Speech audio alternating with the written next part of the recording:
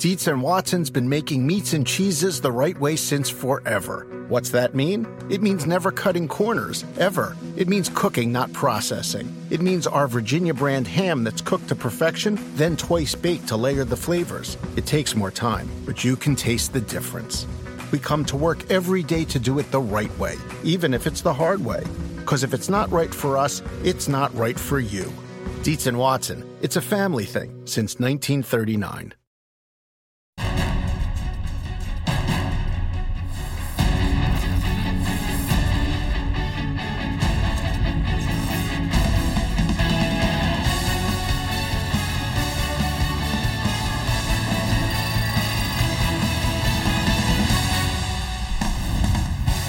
Fresh off his win in Atlanta, Brad Keselowski heads to the desert. NASCAR's West Coast swing is on. First up, Vegas.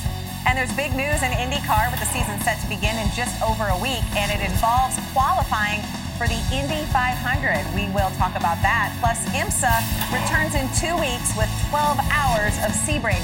We're going to be joined here in studio today by one of the series' top drivers. And Supercross takes over where NASCAR wrapped up last weekend. It's two wheels in Atlanta in the same stadium where the Super Bowl was just played. Welcome to NASCAR America. It's Thursday, and that does mean the $9.99 fajita special at Beef O'Brady's. It also means you're in the Motorsports Hour. I know I looked that up. That's awesome. The 60 minutes each week when you fill up on all things racing. So you fill up fajitas. Okay, here in Charlotte with AJ Allmendinger and Parker Kligerman. News right off the bat today, guys, in NASCAR. Kyle Busch re-signs with Joe Gibbs Racing, his sponsor Mars back as well.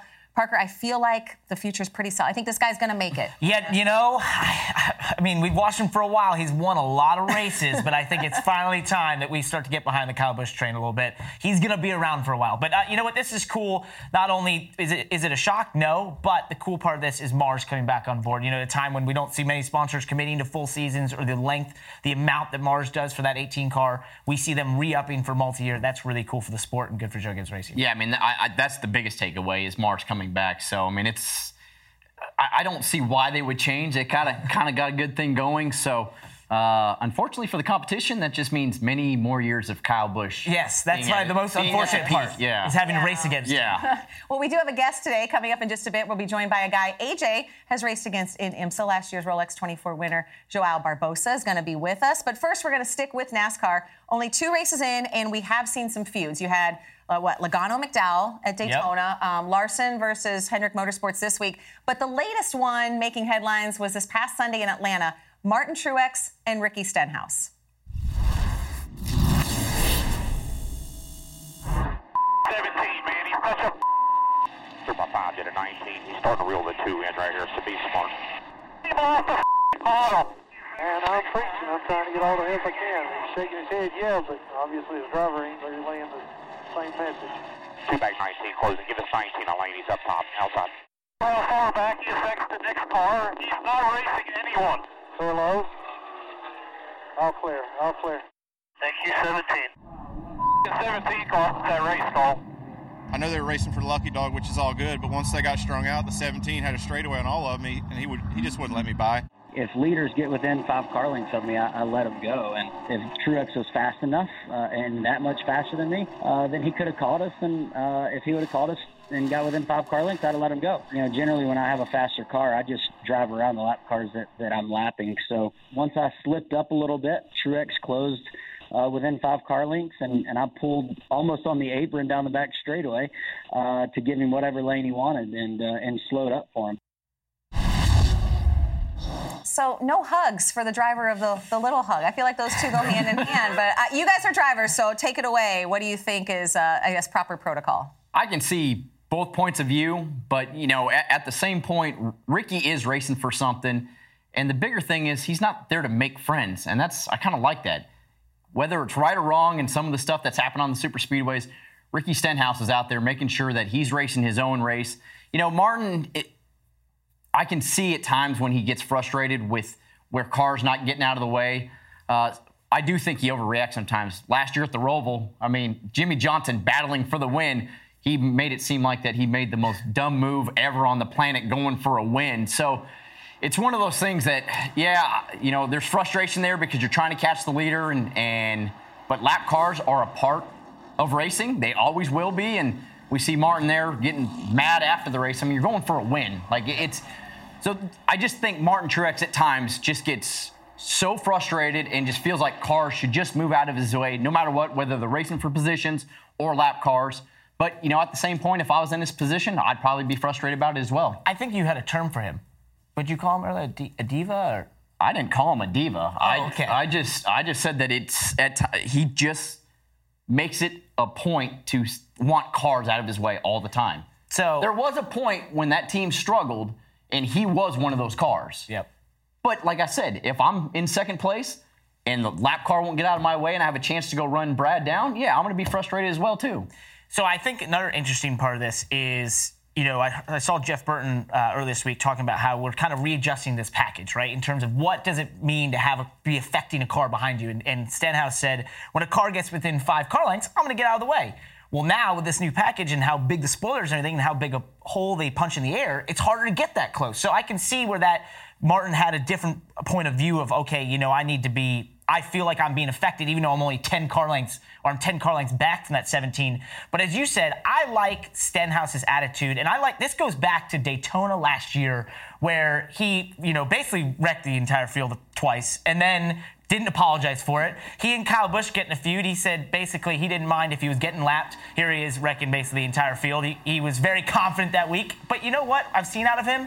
A lot of drivers would have this kind of event, and then they would kind of go inside their shell a little bit. You retract, not make the aggressive moves. But he continues to make these aggressive moves week after week, and especially on the super speedways, and he backs it up also the way he talks and saying, look, I'm not here to do anything other than win races, and I'm definitely not here to make friends, as you said. And I like that attitude out of Ricky Stenhouse. So I don't think either one is right or wrong in this situation, but I just think what we're seeing out of Ricky Stenhouse is really cool because he's not really taking anything from anyone. He's saying, this is what I'm here to do, and I'm going to back it up. With this aero package, we're just going to see more of this conflict between drivers because guys are going to be on top of each other.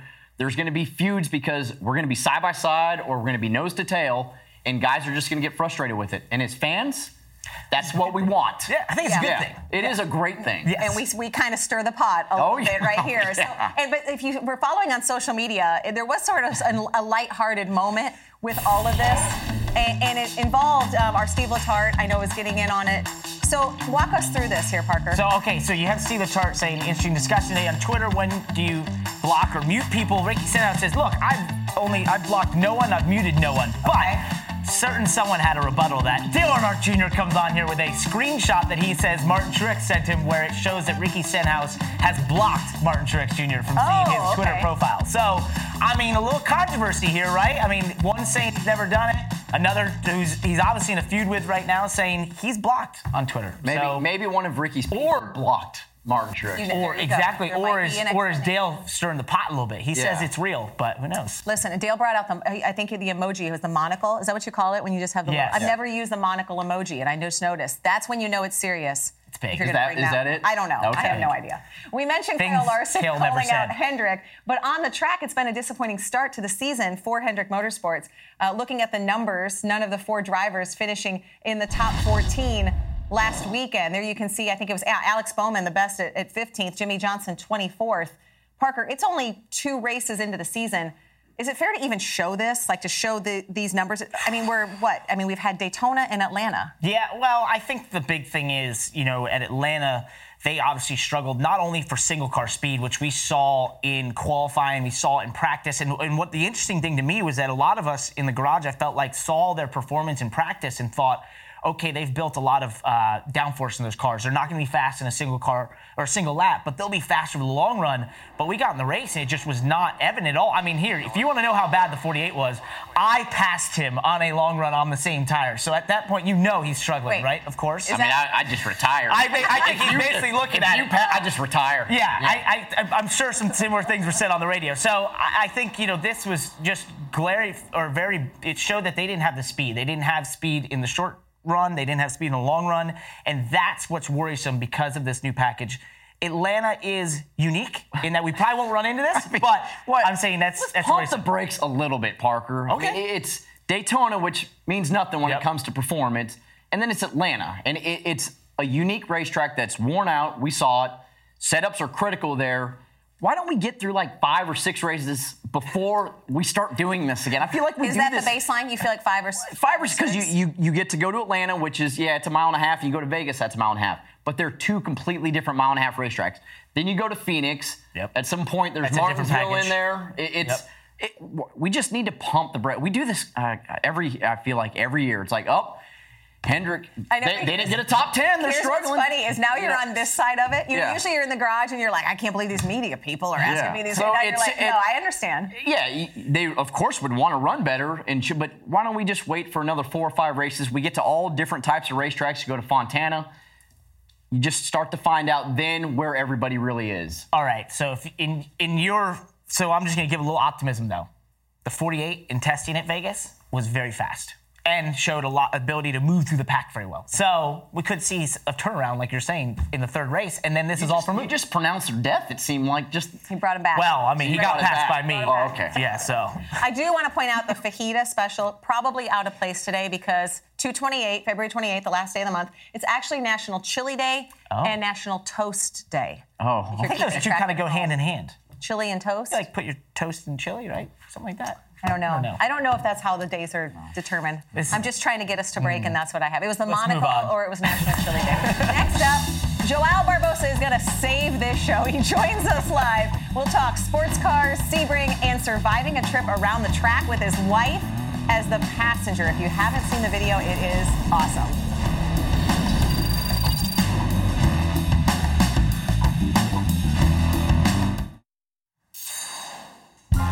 NHL's biggest stars shine on Sunday at 12:30 on NBC. Nicklas Backstrom and the reigning Stanley Cup champion Capitals take on Chris Kreider and the Rangers. Then at 7:30 on NBCSN, Philip Forsberg and the Predators take on Ryan Suter and the Wild. Well, IMSA just gave me the opportunity to race. Here come the brakes. Yeah, Hovland dynamites the brakes and tries to force him wide, tries to stay with him. Not going to be able to do it. And there goes Barbosa, and that's just pure launch out of the track. A lot of people didn't believe a lot of what IMSA was doing initially, but the racing was great. Coming from Europe, everybody was talking about how great the races were to watch, and the level just kept raising a lot, and it gave me opportunity to race against the best drivers in the world with some of the best teams in the world. After all these years, I'm still here racing and doing what I love, and IMSA, it's been I would say just the most important part of my career. In the last few years, that's where my career has been. That's where my heart has been. I couldn't be in a better spot to race right now.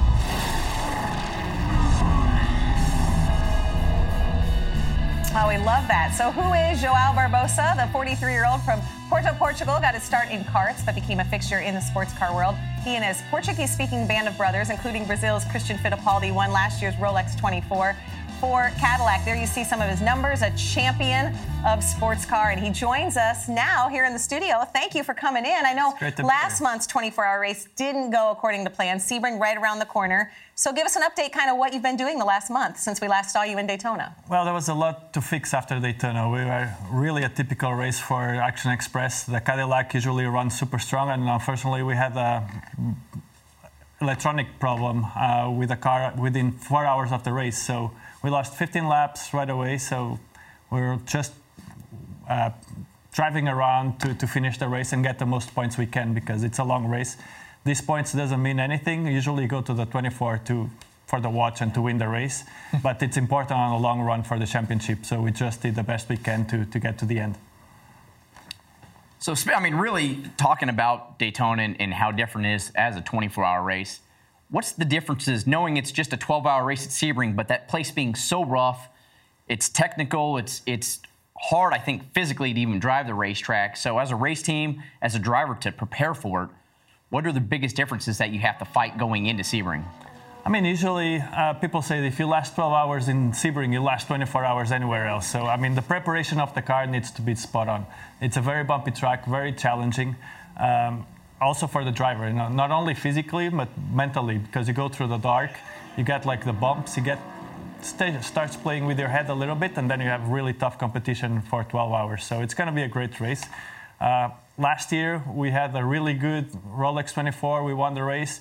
We had a terrible Sebring 12-hour race. So this year, we had a not-so-good 24, so hopefully we'll catch up on Sebring. Well, I noticed you're wearing the right watch right now. Is that one of the Rolexes from Daytona? Of course, right? Of course. So, one thing I noticed in that piece we saw at the beginning is how many different sports cars you've driven over the years. I mean, right now, these DPIs, they were really fast at Daytona. We're setting some records.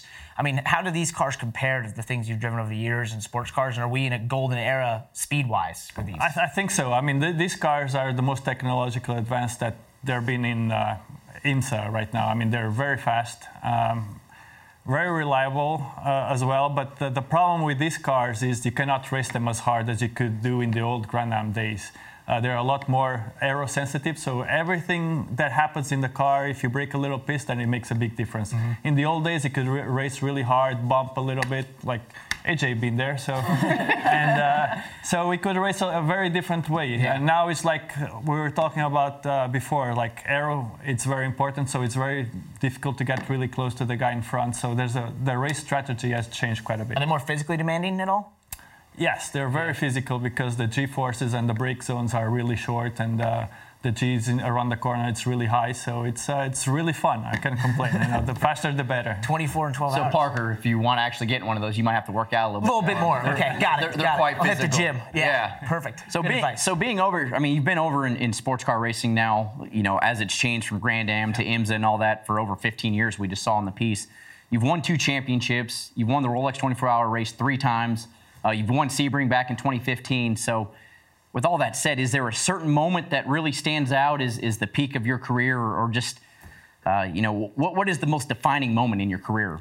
I mean, the most defining moment of my career was when I moved to US and I started racing with Brumos Racing at the time, and I was able to do some races with Hurley Haywood. And then I was probably at the right time at the right spot. Usually it doesn't happen very often with me, but that really happened. That's when Hurley Haywood decided to retire from racing, and I was there, and they decided, so why don't you just jump in on Hurley's seat? And I was able to do that, drive with JC France for a long time, and then just, relationships and the results start showing up, and they asked me to continue. And from Brumos went to Action Express, and I've been with them since 2010, which is a long, long time. Yeah, since they began, right? Yes, yeah.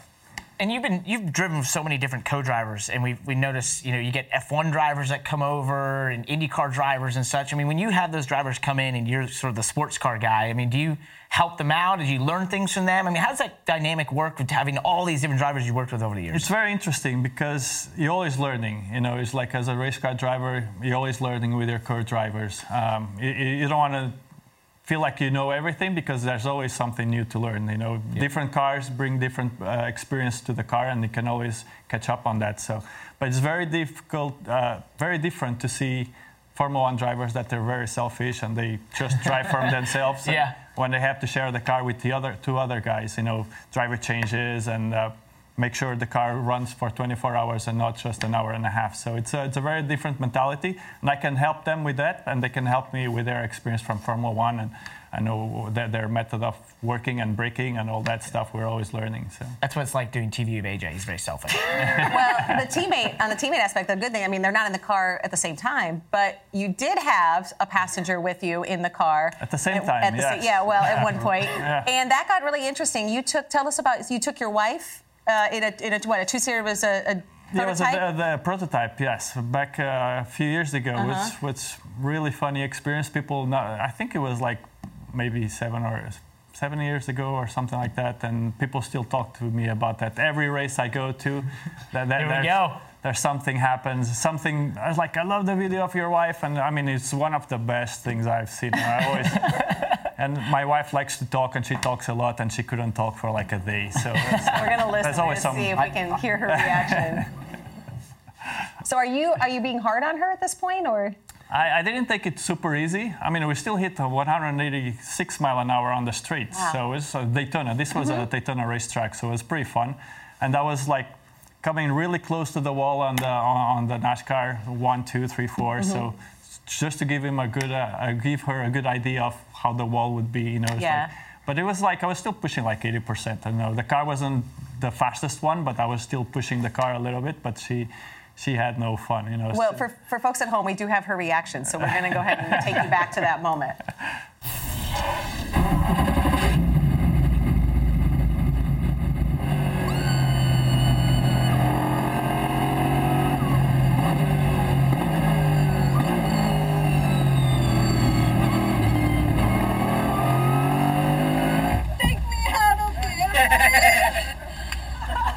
That's my favorite. Take me out of here. How long was it before she actually started talking to you again after that? It took like a full day. She was sick and she had trouble sleeping and she went through a rough time, but she got over it. So I love this. It was so funny, you know. It was a great experience.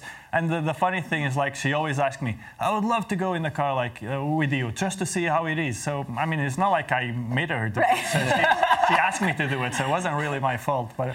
It was really funny. I love the expression, take me out of here. You know, it's like all hearts in the beginning and then just, I'm done with this, let's get out. New you know, respect for what you do. Yeah. And like you said, you continue to get asked about it today. Every race, there's like always a few people that come and ask me about if I'm going to do a take two of that, but she's done with it. So what is a more common question, that or how do you pronounce your first name? How did we, Joao? How did we do? You're getting close. I know you said that was what you always say. You're like, you're close, but. Yeah, it's. I mean, people say it all kinds of ways, and it's been going on since forever. So it's. But in Portugal, or Brazil, a very common name. It's a very common name. But I guess like the pronunciation is really hard. Yeah, we did a little research. So. Here are some other Joaos. Interesting. Yeah, you have. I mean, all sports. So yeah, it seems like there's a really famous poker player that has exactly my first and last name, so I don't know. Wow, yeah. So I don't know how to play poker anyway, but it's. So there you go. Some other famous Joaos. We have other sports, reality YouTube television. Blogger. You're basically a YouTube star as well, so. Exactly. Yeah, that's true. We should have you up there to visit. This is why I shortened my last name just to Dinger, because I couldn't pronounce it anyway. Nobody could, so. The same way. I get it. Well, thank you. Yeah, thanks for coming in, spending some time with us. Best of luck at Sebring and the rest of the season. Definitely. Awesome. It was awesome to be here. Thank you, Joao Barbosa. You can watch him at Sebring right here on the NBC platforms, NBCSN, the IMSA season. Coming up, we will shift gears back to NASCAR. Why are drivers using aggressive and insane? And these two aren't the only ones doing it. We're talking about a race setup they've yet to use at Vegas, and what do ducks have to do with it?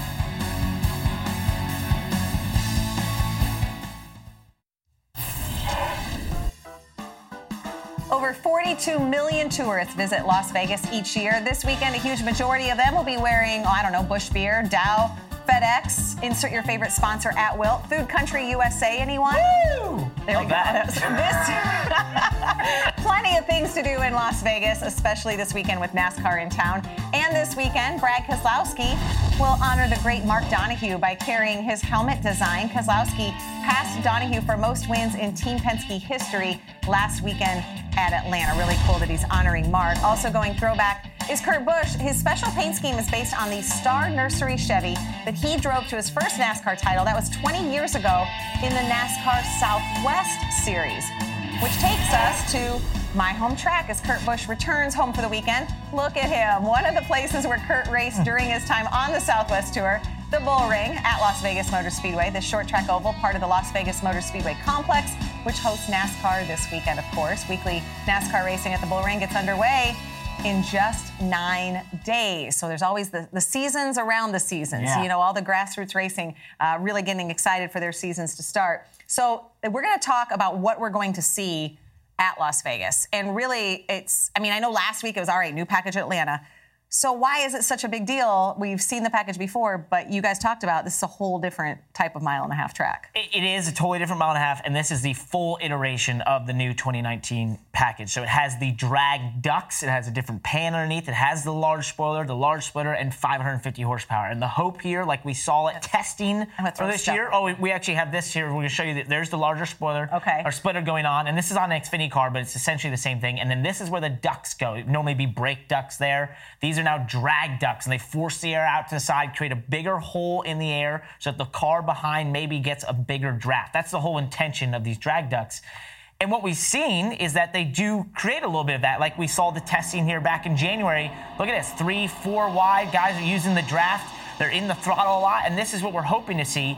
This is kind of what I expect on the restarts. And the reason I say this is because at Atlanta, a track that's worn out and multiple grooved, I personally could go 5, 6, maybe even 8 positions forward on a restart and then be in a pack of cars 3 and 4 wide, and then slowly we'd sift back to where we kind of were speed-wise over the long run. But it was really interesting how you could use the draft even without the drag ducts to move through and really use, have multiple lanes available. So if the temperature is right, I think we could see that kind of racing this weekend throughout the race, and I think that's going to be really interesting. It's possible, and as fans, we all hope for an entertaining race where they're side-by-side. I still think it just completely comes down to restarts. No matter what aero package you have, and no matter what type of race car, it's all forms of racing. Clean air is clean air. Yep. And if you get clean air, your car's going to handle better.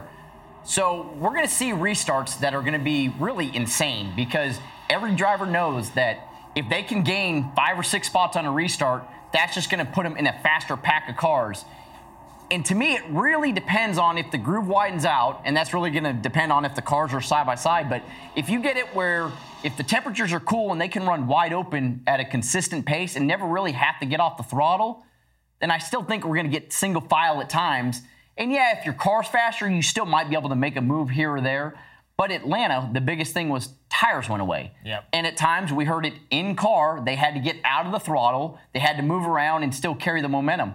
At Vegas, if they're wide open still... I disagree, though. Well, we're going to find... You're going to be on the racetrack. I disagree because I'm telling you, look, here's Atlanta, the restarts. I mean, look what we're doing there. 3-4 wide up at the front. This is craziness. I mean, I never thought we'd see that at Atlanta, and we did with this package, which didn't have the drag ducts. So go into a place that is probably going to be flat out by yourself, but in the pack, that means drafting will be all the more important. I seriously think if the temperatures are cool, we could be looking at something similar that we saw at the truck race about a year ago, which was where they were being able to pass the lead. They were in groups and packs, constantly, changing positions, using the draft. I think we could see a lot of that. If it's hot and slick, which I don't think it will be, then it might, it could kind of become a handling race. But I really think we're going to see something maybe that we've never seen before at a mile-and-a-half race. Krista, once again, there's a lot of ifs. So yeah, we have a disagreement here. We have to see what's going to happen. I'm going to be honest. At the very beginning, you lost me a little bit at the very beginning with ducks and spoilers. But I just want to know as a fan, if I'm sitting in the stands, why should I be so excited? Why should I get up from the roulette table, especially if I'm on, was it a heater? A heater. I'm on that's a heater, good. I can tell, and I have no idea. If I'm on a heater, why should I come out to the racetrack? Well, I've never been on one. You have to ask him. But I would say, for me, the reason being I don't be in that race is that, like I said before, you might see racing at a mile-and-a-half like we've never seen before. And I think I possibly believe that could happen. No doubt. There's still going to be tight racing. I mean, there's going to be nose-to-tail, side-by-side racing. Restarts are going to be crazy. But it's just a matter of, and we don't know until we see it, on if they can stay side-by-side. And that's what I really want to watch, is can cars stay side-by-side, and we have almost 2 rows deep throughout the pack. But it's going to be tighter than it's ever been in Vegas. Okay. No matter what. And that's what this aero package is set to do. That we can agree on. Yes. So let me throw out some names. Who should I watch? Who is going to be, Brad Keselowski comes in with momentum. Is that enough? Well, I think the momentum is helpful, but the thing I look at is that back to that testing that we saw, he was really fast at that test. He was able to get to the lead of the pack. He was able to kind of control the pack almost like he does at Super Speedway. We obviously have seen a lot of speed out of the Fords at Atlanta, especially in single car speed and in qualifying. They were really fast. So I think that kind of bodes well for the 2 car and definitely for as Brad as someone to watch. Like that's someone I believe is going to be, he's a contender for the win. He's a contender to go 2 in a row here. And I think, would that be his 4th win at Vegas in multiple starts? You have a name. Kevin Harvick's going to be really good, but somebody that stands out to me is Clint Bowyer, because we saw in every practice session and qualifying up until really the last stage of qualifying where Eric Almirola stole the pole from him, that 14 car was fast every session. But Atlanta, it seemed like his tires didn't last as much as other cars did. So at Vegas, maybe where tires aren't as important, does that 14 car have that continuous speed that it had like it did at Atlanta? So Clint Bowyer, I wouldn't call it a sleeper, but if somebody out of the top 5 that you wouldn't really pick at first, that would be my guys, Clint Bowyer, and see what happens. And I think the Fords are just a great choice. Yeah. I mean, they look to be really strong. This new Mustang looks to be really strong right off the bat, which we haven't seen in recent years when manufacturers introduce new cars. But they have that, Roush Yates horsepower. Yeah, I think that helps a lot in this package. I think they've really nailed the 550 horsepower package. So I think the Fords definitely, if this is a drafting race, they're the ones to watch. All right, so I'm putting my money on a 2, a 4, and a 14 at the tables. That would be it. That's yeah. pretty good. And 96. On a heater. They don't have that on the roulette wait, table. yeah, that didn't show up. Sorry. I'm on a heater. Okay, see, I'm just going with the Vegas lingo. Coming up, we will turn our attention to Supercross, where Eli Tomac and Austin Forkner are riding high. A recap of last weekend's action from Detroit is next here on the Motorsports Hour.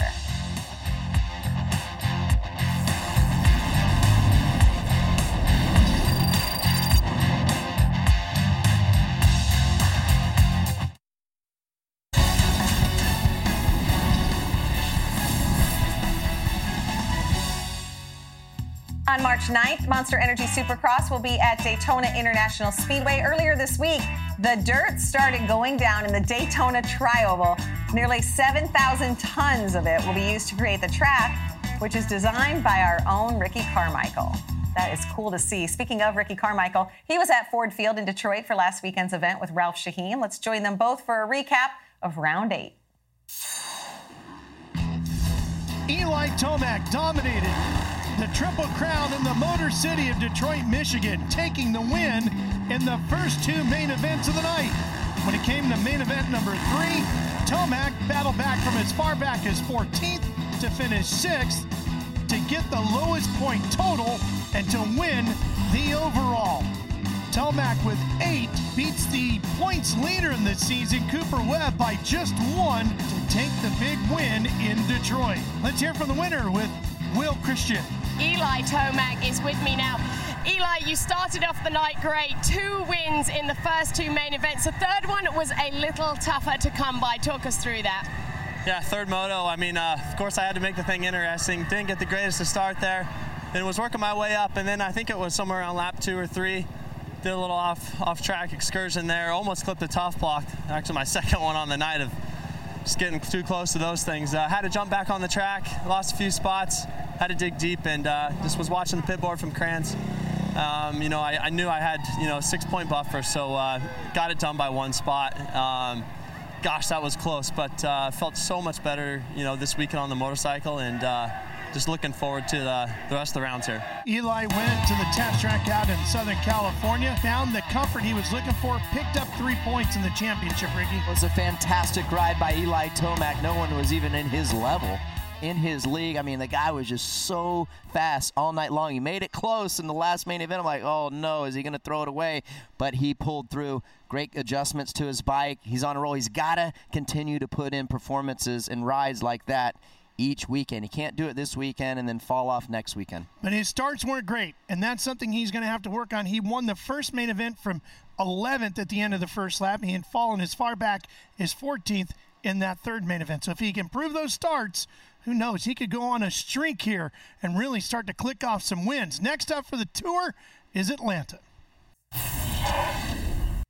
Okay, so like Ricky said, I mean, Tomac can't really slow down. I mean, it's great. We want to celebrate his win, but it is such a great season. I mean, there's just so many guys that are sort of right there. And really, he was dominant all night, from practice through qualifying. In the first 2 main events, as I said, he charged from 11th in the first main event and rode the lead and won the race. The third main event, and this is what we've seen out of Eli, it's a perfect example, is he just looks like he's spot on. All of a sudden, the third main event, he had a bad start and then compounded it by crashing. And at one point, I believe, was back to 14th or 15th.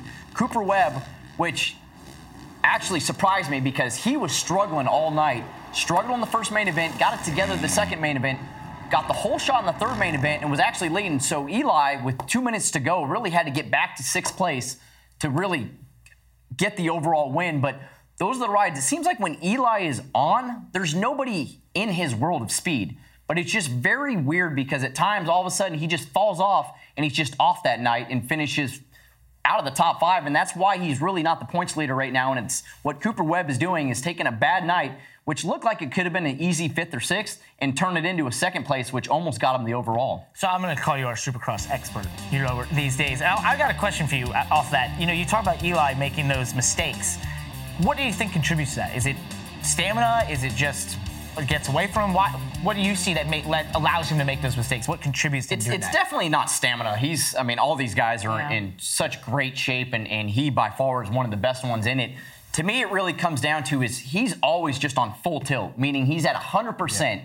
And you got to be in Supercross to have the max speed, but it just seems like he's always right on the verge of kind of making that one little mistake and throwing it all away. But as I said, when it comes down to if I had to pick one guy just on one night on raw speed, it's Eli Tomac. And you look at Ken Roczen on the kind of opposite end of the spectrum. He's fast, but he's not winning. He's just there. He's running, finishing on the podium, finishing some fourths. To me, we see here, we saw it 2 weeks ago with this last corner pass, and it's just one of those things. If he can get over the hump and get a win, I feel like he'll kind of get on a streak. He's the only guy that can really match Eli when it comes to raw speed, but in Supercross, all it takes is one small mistake, and whether it's throwing the race away or crashing big where you injure yourself, it's something that can take you out of the whole season. We see it this weekend. Justin Barcia crashed in testing, and he's in concussion protocol. He's going to miss this weekend. So it's one little mistake like that can end your whole season. So if you can get that consistency from Roczen with Eli, that'd be a force to be reckoned with. It would be. Or just, a little bit of it. Yeah, exactly. Every Thursday, we recognize our Global Motorsports Star of the Week.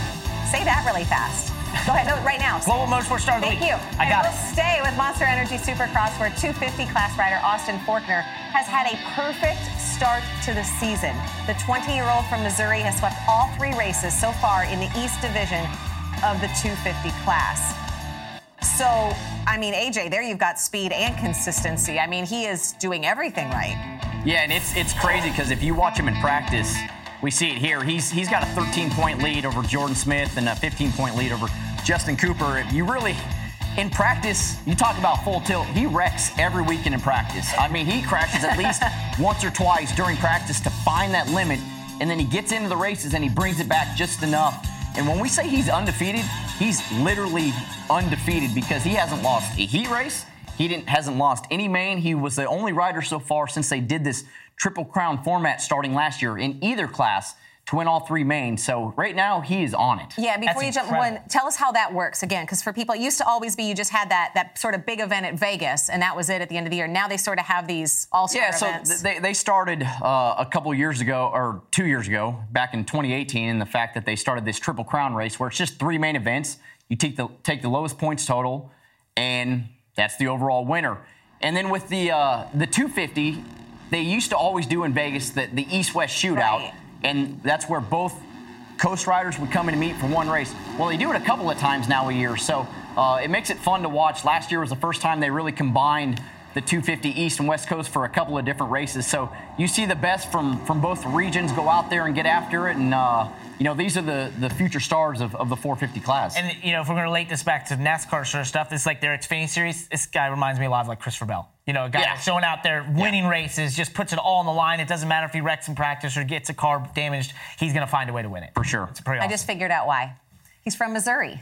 Oh, okay. It's the show me state. Oh, yeah, I got you. I kind of got where you're going with it. Yeah. Get it. Some big news from the world of IndyCar and the greatest spectacle in racing. We will bring you that next.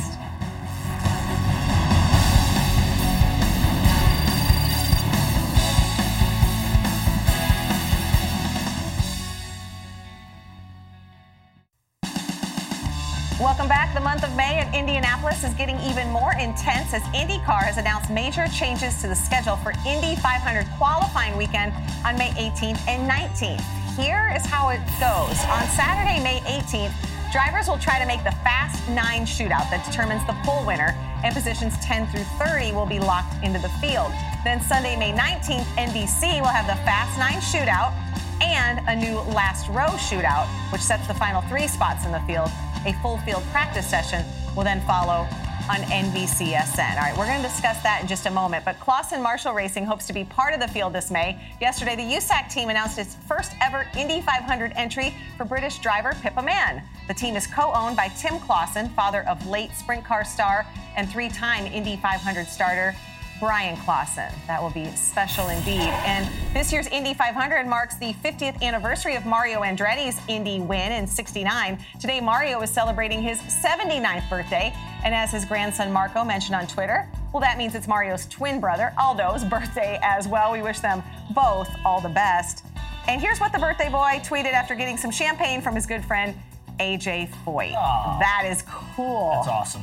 I know. Happy birthday, Mario, for sure. That's much bigger than National Chili Day. Yeah. The $9.99 special. I mean, that's big. Mario Andretti, legend. Yeah. I mean, period. If you're a race car driver, I mean, you no matter your era, you have to look up to Mario Andretti because he could wheel absolutely anything. I know. No doubt. I know. So let's go back to the qualifying changes for the Indy 500. What do you guys think, or how can a fan, if they're watching that, just seeing all the words on the screen, what does it mean?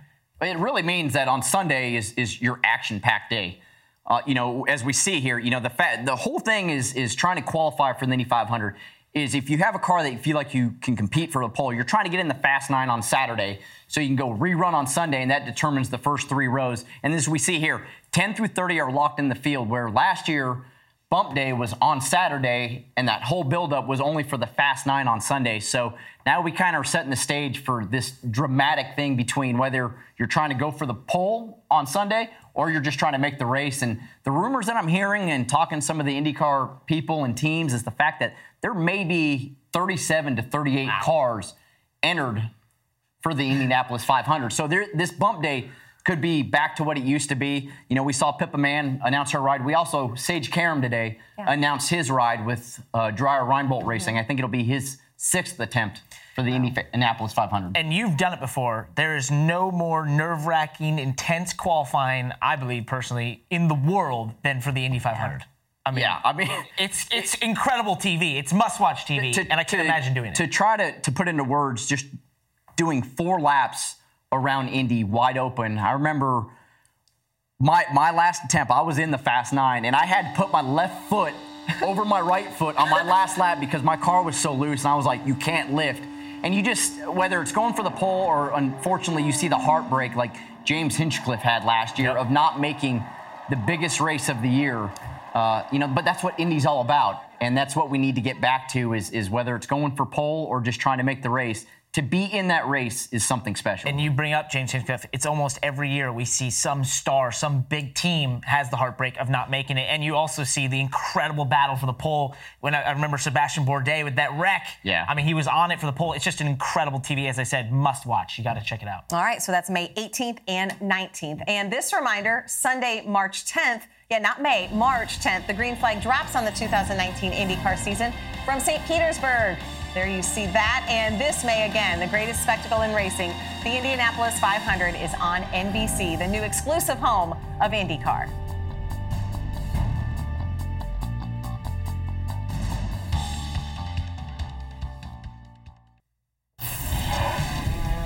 Las Vegas is the place for all kinds of racing this week. Last night, the World of Outlaws hit the dirt track at Las Vegas Motor Speedway, and they had plenty of star power in the field. You had Kyle Larson, Christopher Bell, Casey Kane, and Rico Abreu joining the Outlaw regulars, and they're all back at it later tonight. It's going to be a good crowd for that. Also racing tonight on the dirt in Las Vegas, the NASCAR K&N Pro Series West, which opens its 2019 season.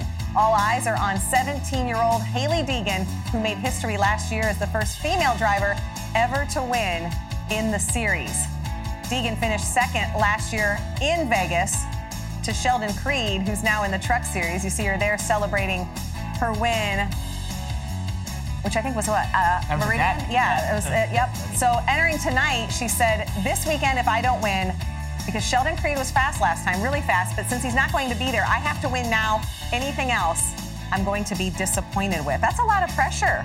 It is. Wow, to put on yourself. But you know what's impressive about Hailie is that she has shown a tremendous amount of speed in a lot of different disciplines in the K&N series, and I've had to watch a lot of those races, commentate on them, and I've been very impressed by that. And I think, she says a lot that she wants to be a race car driver, not that happens to be a girl. Yeah. And I think there's a lot of places I watch her race, and I would think if that was a guy or a girl, I'd be impressed with the speed. So I think she does an incredible job, and it's cool to see her be so fast on dirt, as we see her doing right now, a dirt sprint car, because I think that's something that not many people expected out of her. And then she goes out there and has this incredible speed on dirt. So it'd be very fitting to win that race in the dirt. Yeah, and you know, her dad has done such a great job getting her in so many different types of vehicles. You know, she's racing the Lucas Oil Off-Road Racing Series, and so she's got a background in dirt. We just saw videos of her running a sprint car. So it's one of those things that, you know, Hailie Deegan isn't just, hey, I can drive stock cars and that's it. She can kind of wheel anything, and it's fun to watch her progress because I feel like she's got so much talent and in so many different varieties of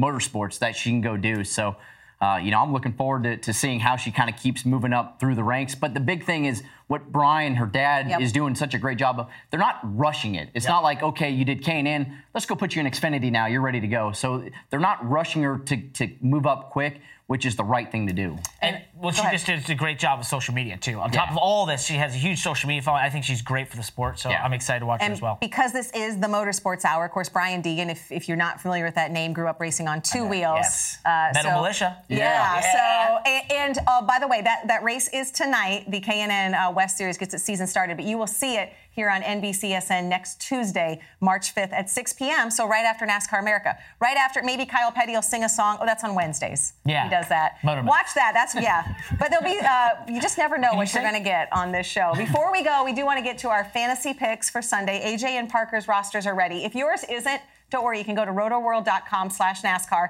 Dan Beaver's fantasy live notes for Las Vegas are up now. They can definitely help you out. A lot of trends, a lot of things to look for. So let's go ahead and look at AJ's picks. Parker, these are the great picks right here. Yeah, okay, I agree with You're going to see 3 Ford drivers. Harvick, you know, we talked about it. Boyer's his speed last week. Joey Logano, you know, Kyle Busch, that's a home racetrack, and Kyle Larson was pretty good. I did not have you as my garage driver. Thank you, buddy. That. At what point did you notice that, though? He did not ignore it. Right. I thought, did you notice it right away? No, I just ignore his face. So I said last week it must have been a mistake that I was picked. I think, you know what, bud? Thanks for the confidence. Look what I got here. I got Martin Truex Jr. He's my Toyota guy besides myself. I also got Brad Keselowski, as we said. I got his teammate Joe Logano. Kyle Larson, who showed a tremendous. You really picked yourself again? And I took myself again. Hey, new package. You never know what happened. You didn't learn from last week? And then I got Kevin in the garage because, you know, he'll be good, and I won't have the chance to put him in, so he'll stay there. So is there a chance that you know you're struggling and you park it to get this Kevin in? This conversation between these two possibly. actually we'll continue well into the night. They might still be talking next Thursday when we're back with you. Our thanks to Joao Barbosa for joining us in the studio today. Have a great weekend.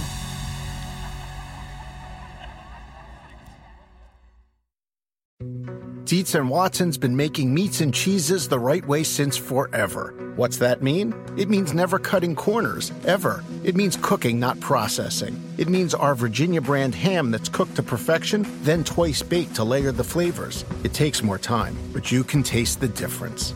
We come to work every day to do it the right way, even if it's the hard way. Because if it's not right for us, it's not right for you. Dietz & Watson, it's a family thing since 1939.